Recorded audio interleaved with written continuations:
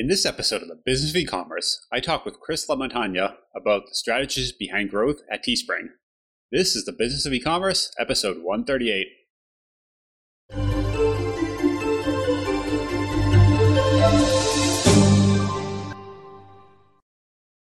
Welcome to the Business of E-commerce, the show that helps e-commerce retailers start, launch, and grow the e-commerce business. I'm your host, Charles Pulaski, and I'm here today with Chris LaMontagna. Chris is the CEO of Teespring, the social commerce platform behind YouTube's merch shelf that allows creators to design and sell their products online. In this interview, Chris gives a ton of tips on both growth, but also the mindset around creating a growth strategy. If you're a retailer and you're looking to grow, I suggest you listen all the way to the end because Chris shares some really great insights in this interview.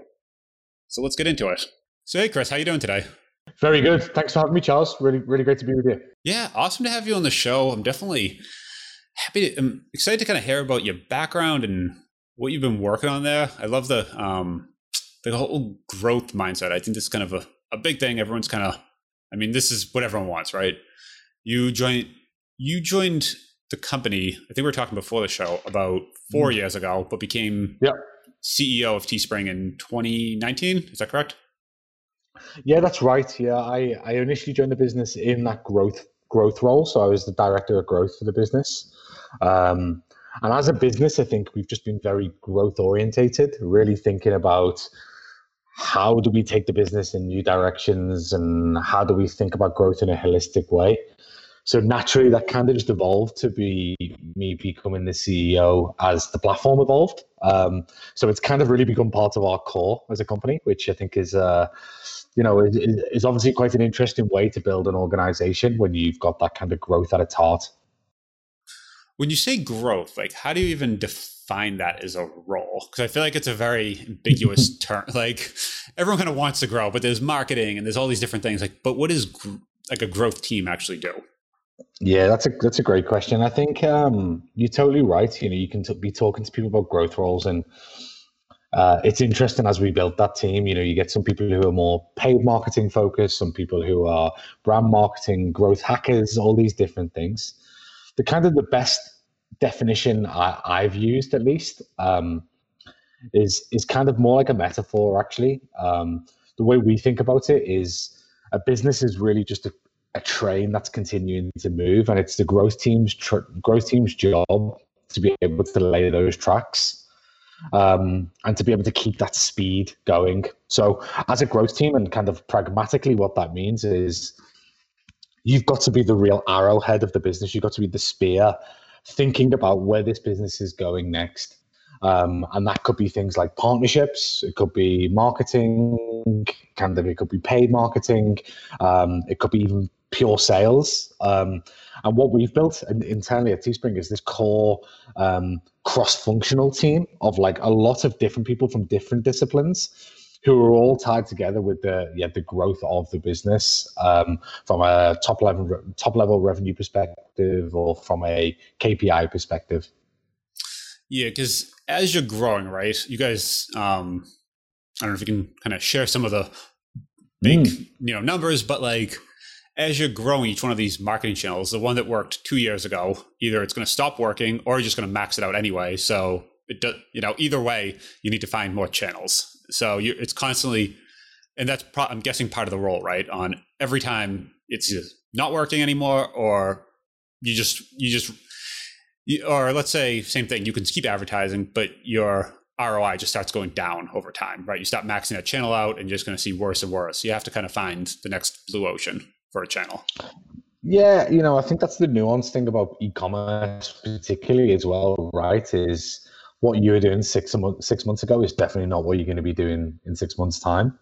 So you've almost got to design your org in that way.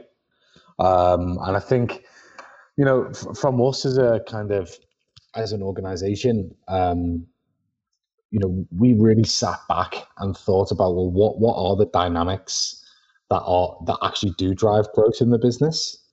And for us as a platform, and kind of how that's evolved, is we understood that our business model is B2B to C, in that we help creators sell their products to their fans, right? So we understood if once we really understood our business model, we were able to unpick what that growth strategy was going to look like. And essentially it was, how do we get more creators? How do we help them sell more product? And how do we do it in a real way that we can retain and drive quality and kind of retain that growth into the platform? And we stood back from that as kind of a challenge, almost as a whiteboard to say, like, well, what is that? What is our approach to be able to go and do that? And specifically, we came up with a model which was growth by partnerships. And, it's tried and tested in terms of using partners in that way. We were able to forge some real high value partnerships with people like YouTube, with people like Instagram, people like Twitch. We've got some more of those platform partnerships where we were able to build really deeply integrated relationships that were actually able to kind of start to create that acceleration. And, the number that we've just shared is Teespring is last quarter is growing over 100% year on year. We've also just delivered our fourth quarter of double-digit growth. So we're kind of back into hyper-growth mode, which is super exciting for the business. So I think, what proved right is the strategy that we came up with 2-3 years ago has very much come true with regards to, the results that it's been driving in the business. Today's episode is sponsored by Drip.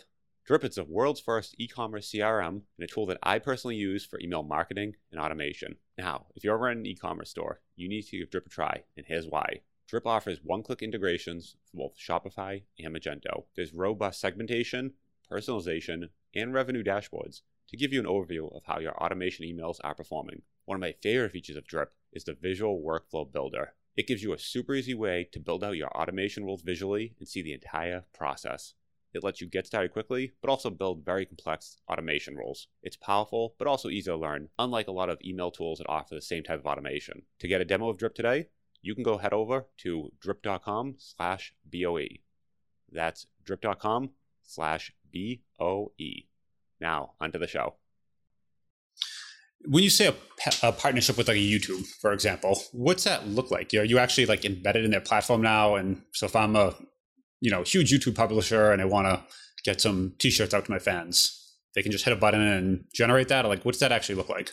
That's exactly it. Yeah, we were able to build a very deep integrated partnership with YouTube, which was super exciting, where, creators who want to monetize, they have the ability to create products. So, Teespring was obviously founded on apparel and t-shirts, but now we have over 180 different products that you can launch on the platform. We've also got a system where we can work to source products as well for creators. So there's a lot of variability for a YouTube creator. But yeah, you're quite right. The integration itself that's embedded within YouTube. You can sign up from YouTube directly to Teespring, create products using the Teespring tooling that then show back up on the YouTube watch page directly underneath the video on a feature which we built, which was called the merch shelf. That sits directly underneath the video. So the integration is super neat in being able to put it in front of your fans and then to be able to watch your content and buy your merchandise, your products at the same time, which is, very much directionally where we see the world going. Got it. Now, if I'm a retailer, I'm listening in and saying, sounds great, partnerships, because that's a channel, right? Like there's paid ads, SEO, there's all these different things, and partnerships is just another channel. But let's say you guys, back in, we had it start 2011? 2011, right? So let's say you guys 2012, was partnerships a growth channel then at that scale, or are they just with smaller partners, or was it something that you had, this is something we wanted to do, but we need to get to a certain scale to be able to even approach a YouTube? Yeah, there's definitely a scale aspect to it. There's no hiding behind that. There's definitely a scale aspect to be able to partner with people in that way. Prior to that, though, I think, in terms of unpicking like the early growth of Teespring, there was a real viral loop in this ability to create a product online with zero inventory cost. So you're not having to put money up front. So the whole kind of print on demand world really exploded with that idea of like you can buid a business without any upfront costs. So yeah, you're quite right in that partnerships wasn't always the number one focus. I think instead, product probably would have been the focus really of like driving growth through the product that you build. And that still kind of rings true today. Our value proposition of the product that we actually built is still incredibly high. We have a lot of signups coming to Teespring. Typically, we have about 300,000 users sign up every month to Teespring to come and create a product, which is just a phenomenal number. It shows that growth channel didn't die. We just were able to kind of layer on top some of these really high value partnerships on top of a growth strategy that we put in place back in 2011. Okay, so this is almost like a second or maybe even third or fourth type of channel for you. So this whole partnership aspect isn't something, this is relatively new in the past couple of years. It is, but I think you've got to really understand what channel actually means. I think channel, sometimes you can get very much into the performance marketing mindset when you talk channel. Is like, this is a channel which I'm gonna jam on for 6 months, and I'm gonna saturate, and then I'm gonna move on to something else. I actually think it's more of a tactic rather than a channel. And the way I think about that is, how do you map kind of what it is you're trying to drive? Our partnership are really still in the very early stages, in their nascent stages. And I think, the partnerships with someone like a YouTube, you're not going to saturate that channel. There's so many different more iterations off the back of that. So I believe that channel sometimes can be maybe the wrong definition in that respect. And in fact, it's building up like a set of growth tactics or growth strategy that kind of makes sense, that allow you to maybe think slightly broader with regard to how to design what a growth plan could look like. So more of a strategy and an overall playbook that you can now execute that same playbook with the next, whatever the next, maybe Facebook. I don't know whatever the next partner is, but someone, right? Exactly. Okay. Exactly. Yeah. So then it's a plan from there to basically rinse and repeat and say, okay, we made these, dozen partnerships. Let's make a dozen more that look just like this, or like, where does it go from there? Yeah, I think there's two approaches. There's one which is like, okay, yes, we can repeat and partner more, but there's also one which is, how do we double click into this partnership?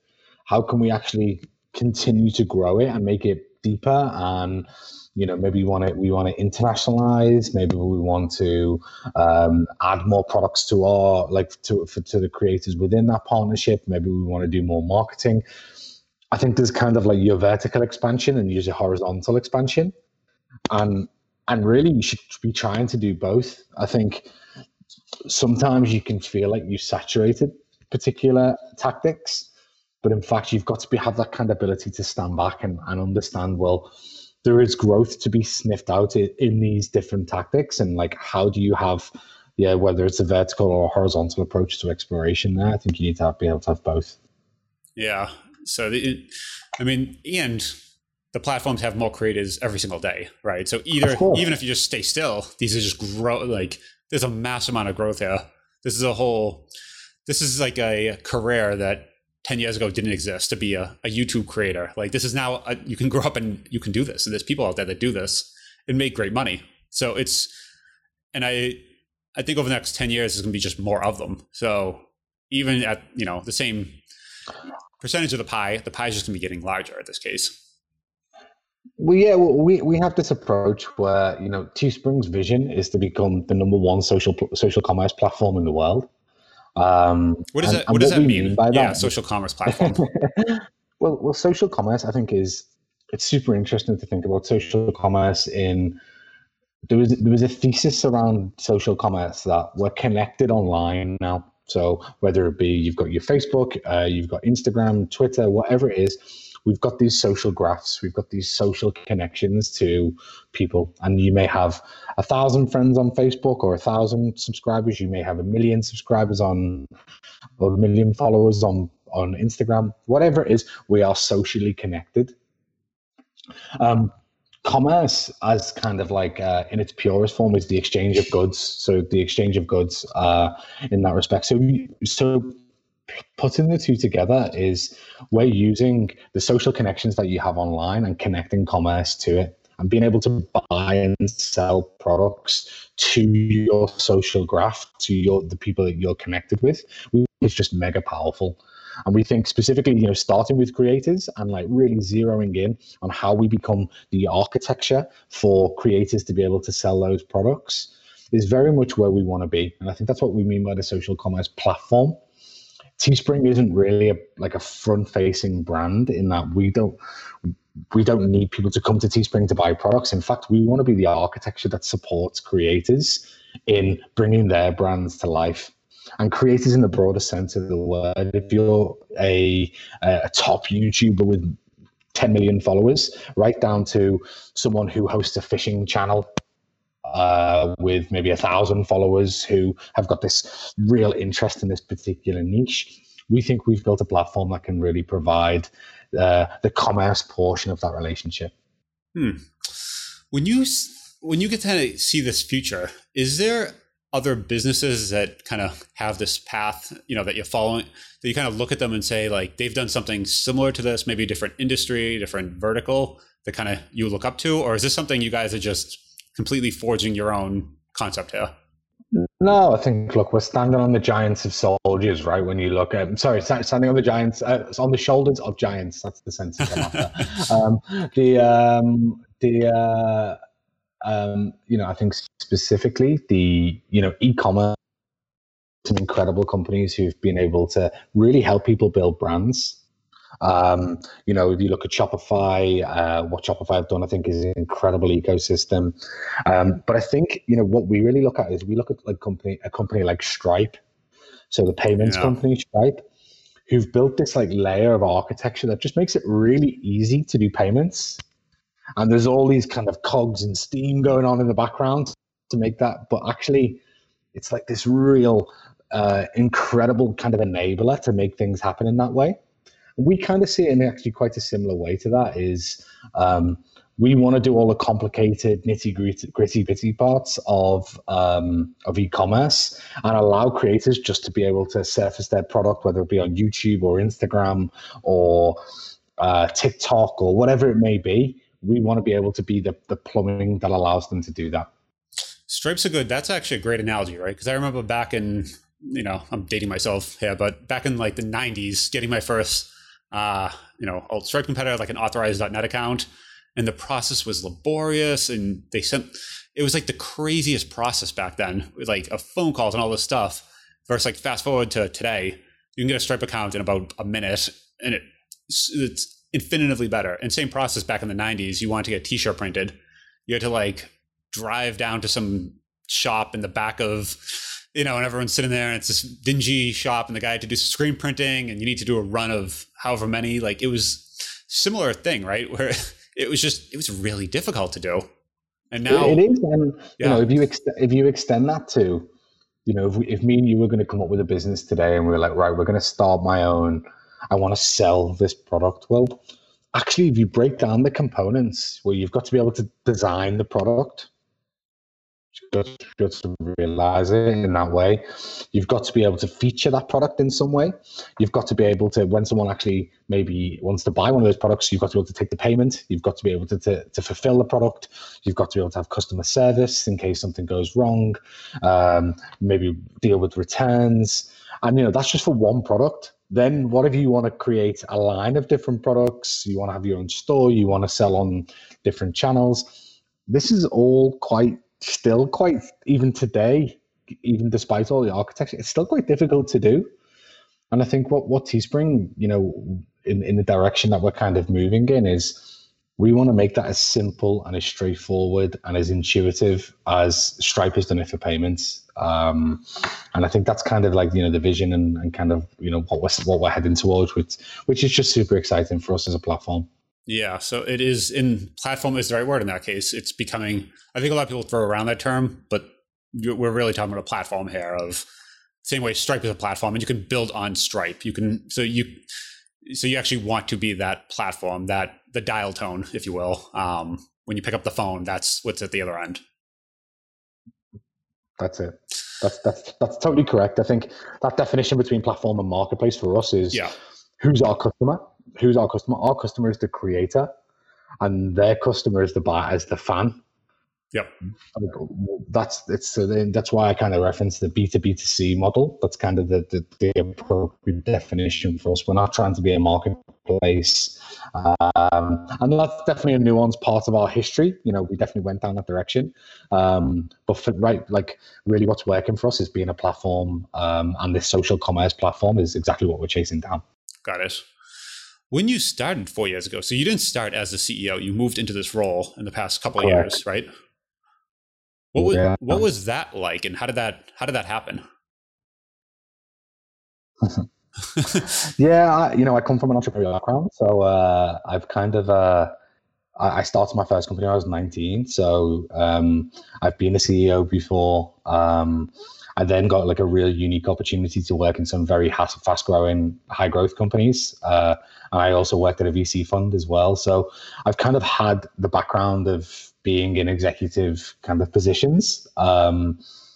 So, I think it was it's a much bigger company. We're 350 people right now. So it's a big organization. What was it when you started? Do you know the?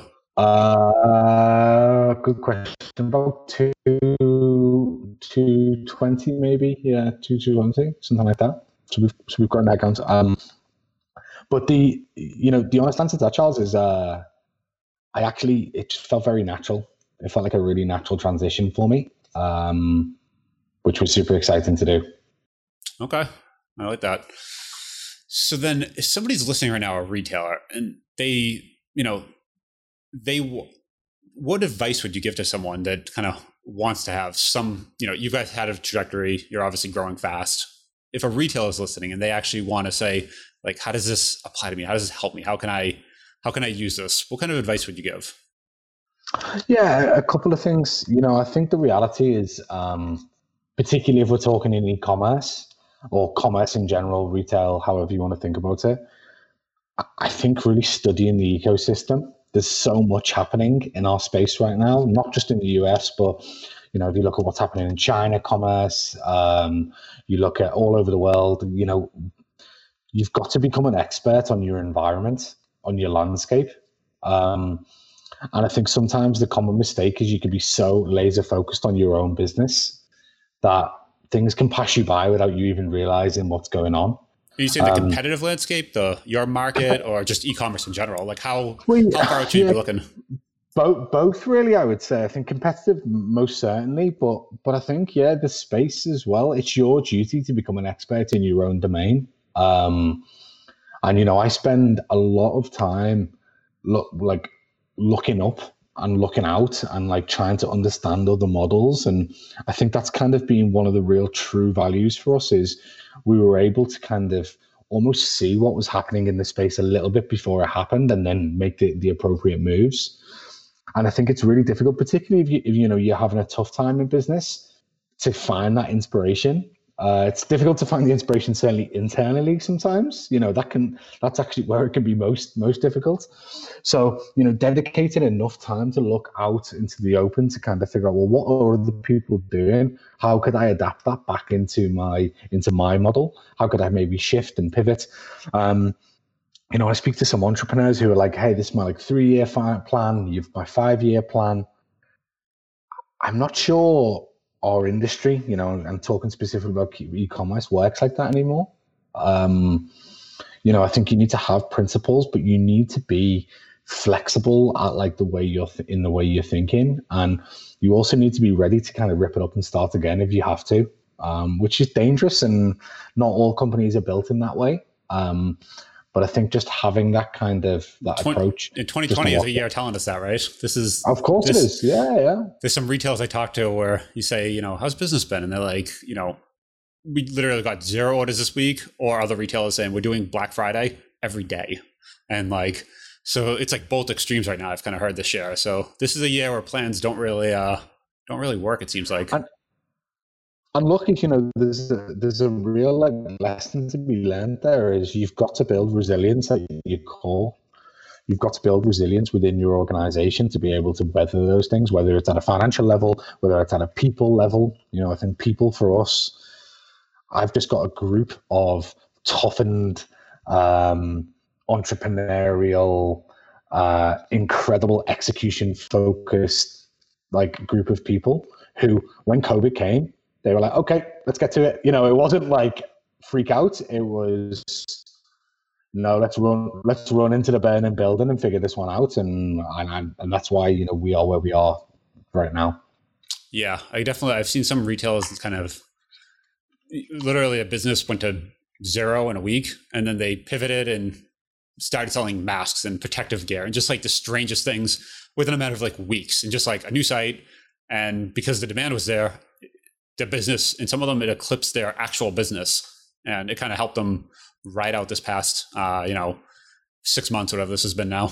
And I think, look, you've got to see it as, again, it comes back to being fixed in the way you think, right? If you are fixed in that respect of, this is my business, this is how it runs, this is how it's going to run for the next 10 years, something like this can come along and change things very, very quickly, almost overnight. So, I think building business with that element of flexibility, I think, is just super important. Yeah, no, I think this is definitely the year for that. I think this is the year where if people didn't know before, they're learning it now. Yeah, exactly. Very much so. Yeah, very cool. Any last kind of tips before I let you go? I was looking for things too you just recommend to retailers that are out there, and they want to feel the same success, and they want that. Yeah, like I think outside of outside of kind of that look out and look at for inspiration.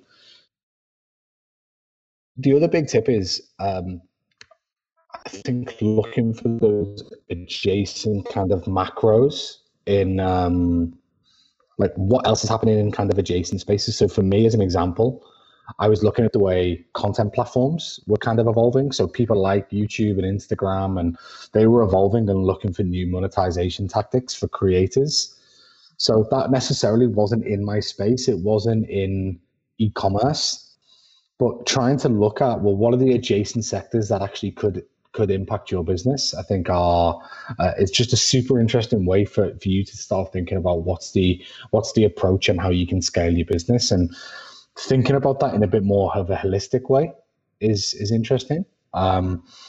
So that's one area. I think the other area is teams and like building structures of like the right type of teams. You kind of touched upon it earlier, Charles, around like what is a growth team. I think doing a bit of an audit with regards to, are you growth focused?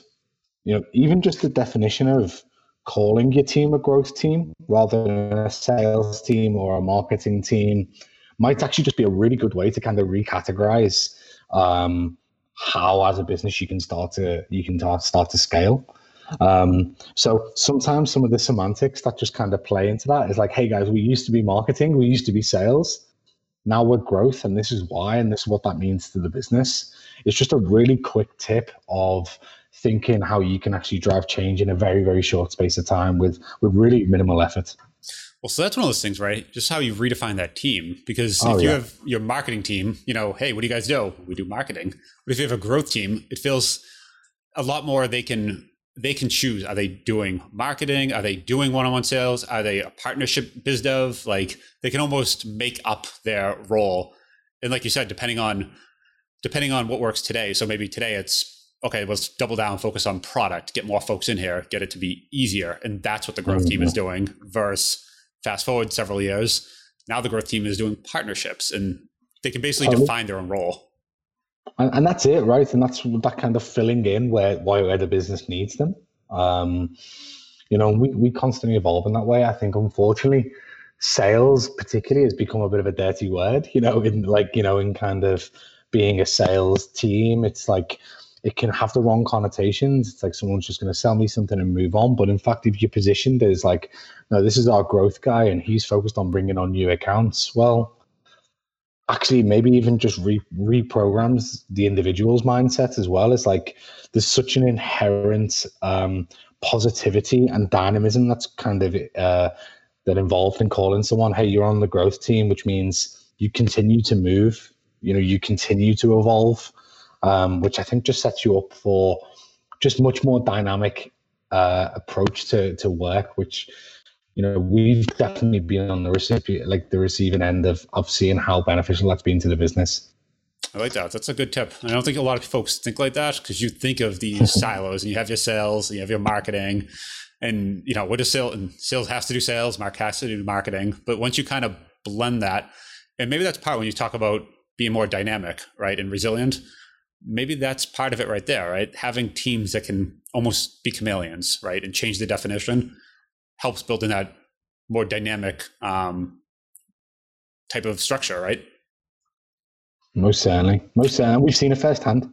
Someone who was a marketing person 6 months ago is now a partnerships person, and vice versa. And pure salespeople obviously would sit within the growth team, but they're framed as they are our growth managers, or in whatever way. And I think they think about the role in a very different way. So yeah, I think it's a good tip, maybe for people who are thinking about where maybe growth is stagnated. It's a good way to kind of rebuild an organization, without making too many changes. Awesome. All right, Chris, if people want to find you, kind of learn more about you, follow what you're doing, where's the best place to do that? Yeah, LinkedIn. I love connecting with people with LinkedIn. I think it's such a great tool. I think it's such an underused tool as well on LinkedIn. So feel free to connect with me on LinkedIn. Chris Lamontagne, and the CEO of Teespring. I typically accept most people, and I also post a lot around growth on there. I kind of try to regularly, sometimes I'm using Twitter, but LinkedIn is my main channel of comms, particularly on business. I want to keep it really, really focused for people, and I'm sharing a lot there. Awesome. I'll drop a link to that in the show notes, and thanks a lot for coming on. Appreciate it. Hey, Charles, thank you so much for having me. Really appreciate it.